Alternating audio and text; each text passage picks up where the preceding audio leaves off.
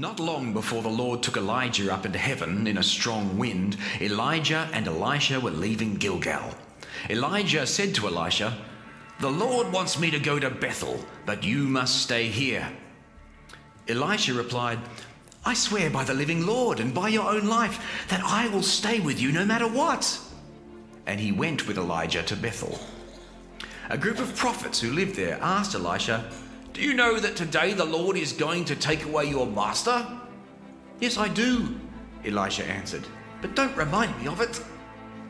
Elijah then said, "Elisha, now the Lord wants me to go to Jericho, but you must stay here." Elisha replied, "I swear by the living Lord and by your own life that I will stay with you no matter what." And he went with Elijah to Jericho. A group of prophets who lived there asked Elisha, "Do you know that today the Lord is going to take away your master?" "Yes, I do," Elisha answered, "but don't remind me of it." Elijah then said to Elisha, "Now the Lord wants me to go to the Jordan River, but you must stay here." Elisha replied, "I swear by the living Lord and by your own life that I will never leave you." So the two of them walked on together. 50 prophets followed Elijah and Elisha from Jericho, then stood at a distance and watched as the two men walked towards the river. When they got there, Elijah took off his coat, then he rolled it up and struck the water with it. At once, a path opened up through the river, and the two of them walked across it on dry ground. After they had reached the other side, Elijah said, "Elisha, the Lord will soon take me away. What can I do for you before that happens?" Elisha answered, "Please, give me twice as much of your power as you give the other prophets, so I can be the one who takes your place as their leader." "It won't be easy," Elijah answered. "It can happen only if you see me as I am being taken away."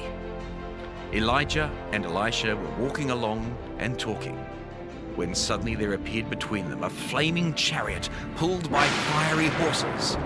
Right away, a strong wind took Elijah up into heaven.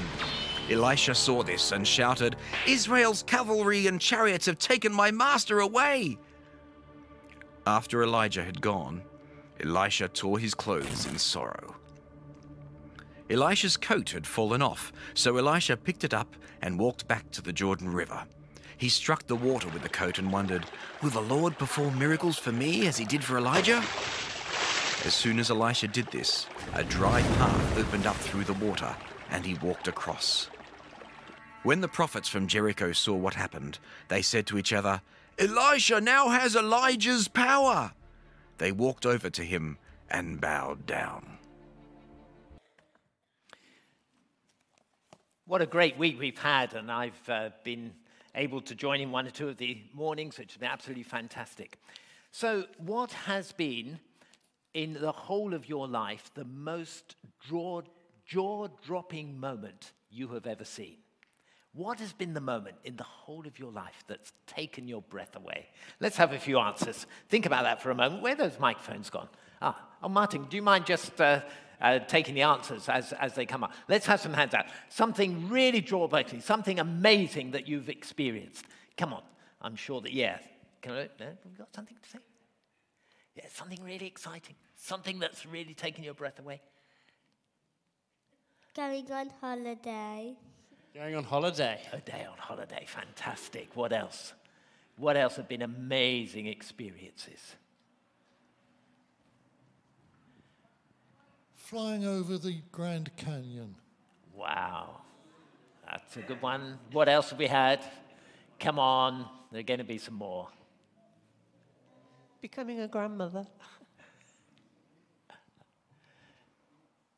Ice skating.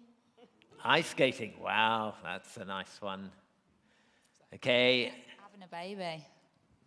Having a baby. Wow, yes. How very exciting, very special. Skydiving. Skydiving, great stuff. Gosh, we've had some amazing experiences. Any more? Is there one last one? One last one over there. Going to an exciting place. Wonderful. That's so good. So some of the most incredible moments in the circus are on the trapeze acts, on those horizontal bars that are suspended from the high roof of a big top. Do you know why a circus tent is often called a big top? It's so that it's so high, not everyone can see it around, obviously, that it's happening, but also inside you have all these high wire acts that are going on, all these amazing things, as there are men and women who risk their lives doing these incredible acts up in the high top of the big top. And Elisha in our story saw something incredible. I think this is the first time I've ever likened Elisha's chariot to the trapeze act of the big top. But it was, after all, something like that. He and Elijah approached the river Jordan. Elijah took his coat, rolled it up, struck the river, and the water divided so that they could walk across. And then when they got over to the other side, something quite remarkable happened. Elijah had been faithful to God throughout his life, and now God gave him this amazing chariot ride to heaven. And he was whisked up into the sky, and Elisha looked up, and he said, wow. He was actually quite terrified. And then he was quite alone and wondering what else was going to happen.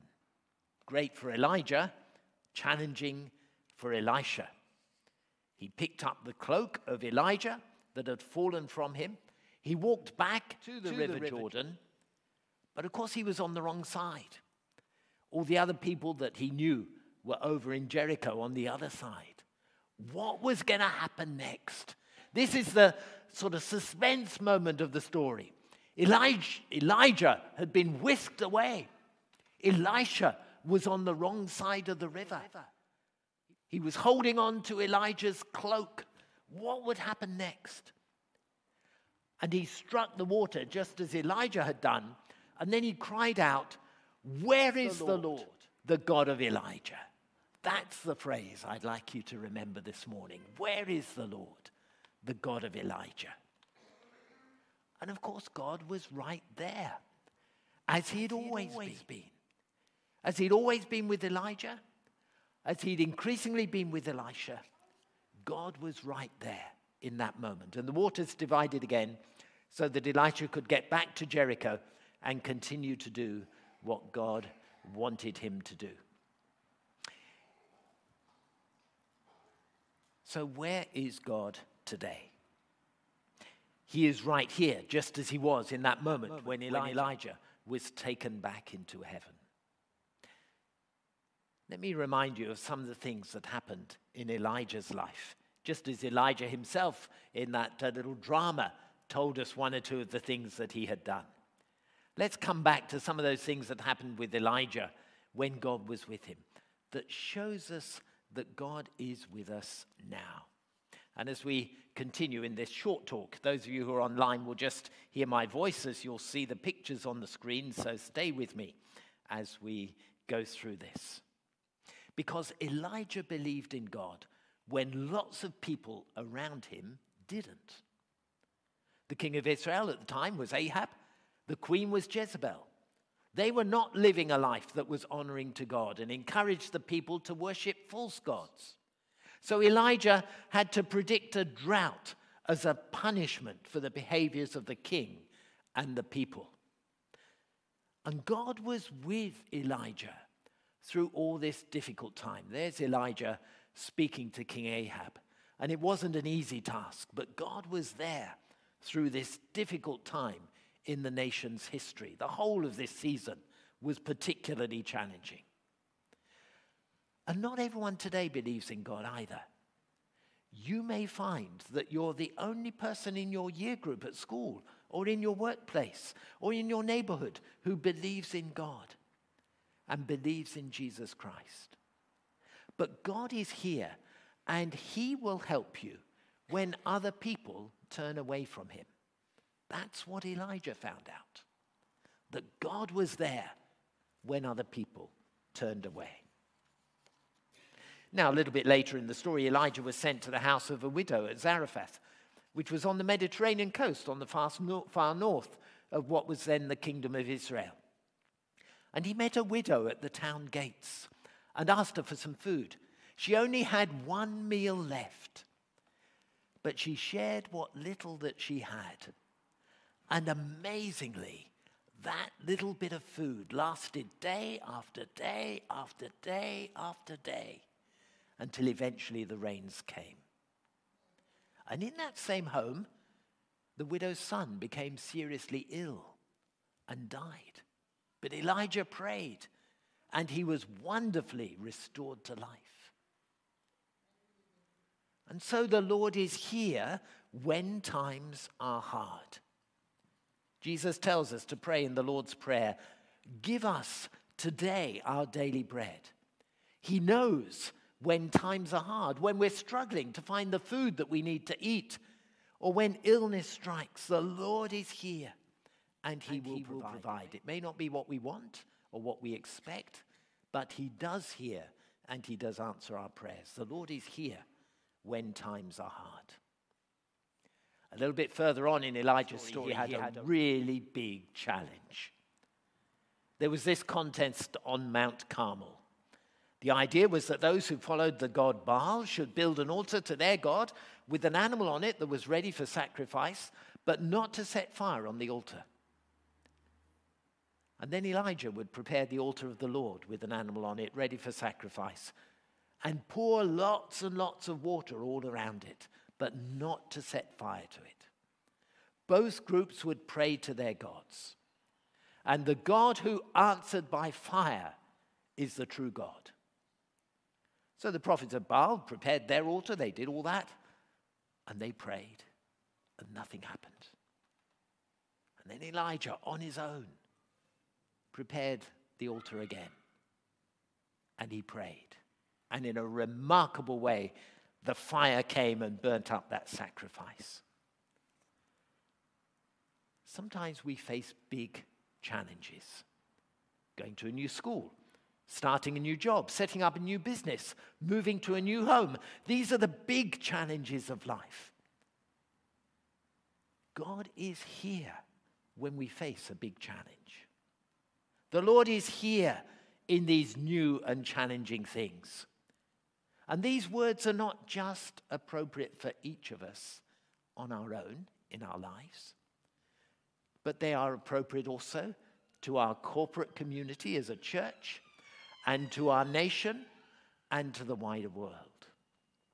Where is the God of Elijah, we might ask, especially in the context of the last 2 or 3 days. Christians across the world have been praying for peace, and we certainly should continue to do this. We grieve over the tragic invasion and the devastating destruction in Ukraine that's going on right at this moment as I speak. Where is the God of Elijah? He is here. And he is among the people of Ukraine. He is there. And we pray to him that in his sovereign power, the glory of God will be known. We'll do that before we finish this morning. One day Elijah was very unhappy. He sat all alone under a tree, wishing that he would die. And an angel came to him, and there was some cake baked on hot stones and some water beside his head. And Elijah got up and ate and traveled for another 40 days to a special mountain where God met him again. I wonder, have you ever felt lonely? Do you feel in this moment, although sitting with a lot of other people, that you're actually completely alone, as if no one else really understands? Being alone and scared is not a nice thing at all. But God is with you in those dark moments. And amazing things happen when you keep trusting and praying. The Lord is here when we feel completely alone.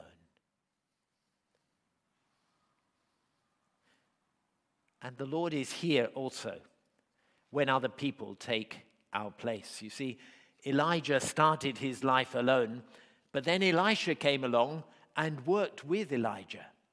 And eventually it was time for Elisha to take over. And God was there again. How did Elisha feel when he stood looking at Elijah being whisked up into heaven? Elijah had seen some amazing miracles. Would all that suddenly stop? No, not at all.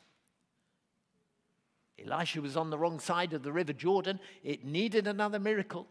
And that miracle happened. And he was able to move back across to Jericho and to continue the work that Elijah had begun. And in the kingdom of God today, people will come and go. But the Lord himself rules for all time. Jesus is the same yesterday, today, and forever. The Lord is here when other people may take our place. So where is the Lord, the God of Elijah? That's what Elisha said. After Elijah was whisked up to heaven, he said, where is the Lord, the God of Elijah? Has he gone as well? No. The Lord is here. And the Lord is here right now this morning. He's here when other people turn away from him. He's here when times are hard. He's here when we face a big challenge. He's here when we feel completely alone. He's here when other people take our place. The Lord, the sovereign God, is here at all times. What is our memory verse from the week? Say it with me if you remember. The things God has done are great. His miracles are mighty. His kingdom continues forever. The Lord is here. Daniel chapter 4 and verse 3. The Lord is here. The Lord is here this morning. You've been fantastic in listening as I've been speaking in these last few minutes. And now I'd like you, if at all possible, to hold that stillness as we come to a very important moment of prayer. I'm going to bring the candle up on the stage.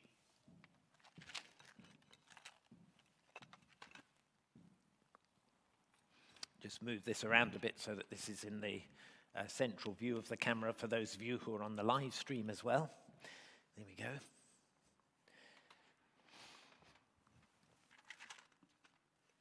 And we're just going to light this.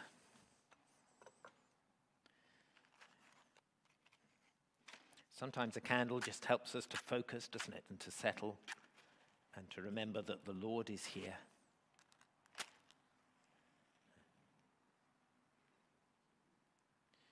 There we go.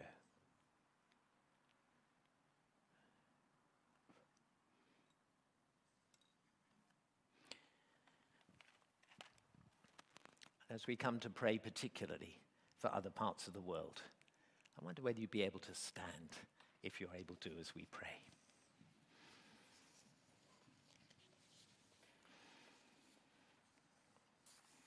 I think that every church across the country and in many countries across the world will be praying today for peace after the devastating invasion of Ukraine by Russia, the continuing fighting with all its destruction and loss of life. And so as we've lit this candle, let us now pray together. Lord God, we believe that you are the God of all time, of all places, and of all situations. As Elisha cried out, "Where is the God of Elijah?" and found you to be present right there, we believe that to be true this morning, right here. We've been deeply saddened by the news of the last 3 days of the attack on Ukraine by the Russian armed forces. And we cry out to you, Lord, for peace at this time. We pray for all those who are at risk, who fear for their lives and their futures. Bring comfort, reassurance, and protection. We pray for wisdom to the government in Ukraine as they seek to defend their country. And we pray for your intervention in the thinking and the actions of those in Russia who are behind this conflict. We pray for the churches in Ukraine as they seek to help those in great need and seek to bring hope where there is so much despair. Come, Lord Jesus. Bring your healing, protection, and peace. May your kingdom come here on earth as it is in heaven. We pray in Jesus' name. Amen. Please do sit down just for a moment. One or two things to say before we come to our final song. We will continue our focus on prayer this evening. So in G6, there'll be a gathering at 6 o'clock if you're able to come for some reflective music, readings, and prayer. And then tomorrow morning online, 8:30, the Zoom code is in the news sheet. And Wednesday morning here in person at 9 o'clock. Those are the opportunities for us to continue to pray together at this critical time in the life of the world. Next weekend is a very important time in the life of the church, and all the information about that was in the news sheet, so please do check it out and act upon it and make sure that you're aware of what is going on and how you can be involved. And the church meeting, obviously, that follows on the Wednesday afterwards. There's also information in the news sheet about the deacon's election, one opportunity for someone to serve as a deacon at the moment. And please keep that very much in your prayers, just 2 weeks for you to respond to it. So some important times in the life of the church, as well as in our world and in the wider nation. So let's stand and sing, and we've got a great song to conclude this morning that gathers together so much of what we've been learning in Holiday Club and what we've been thinking about today. As God, we recognize that God is sovereign over us. Let's stand and sing.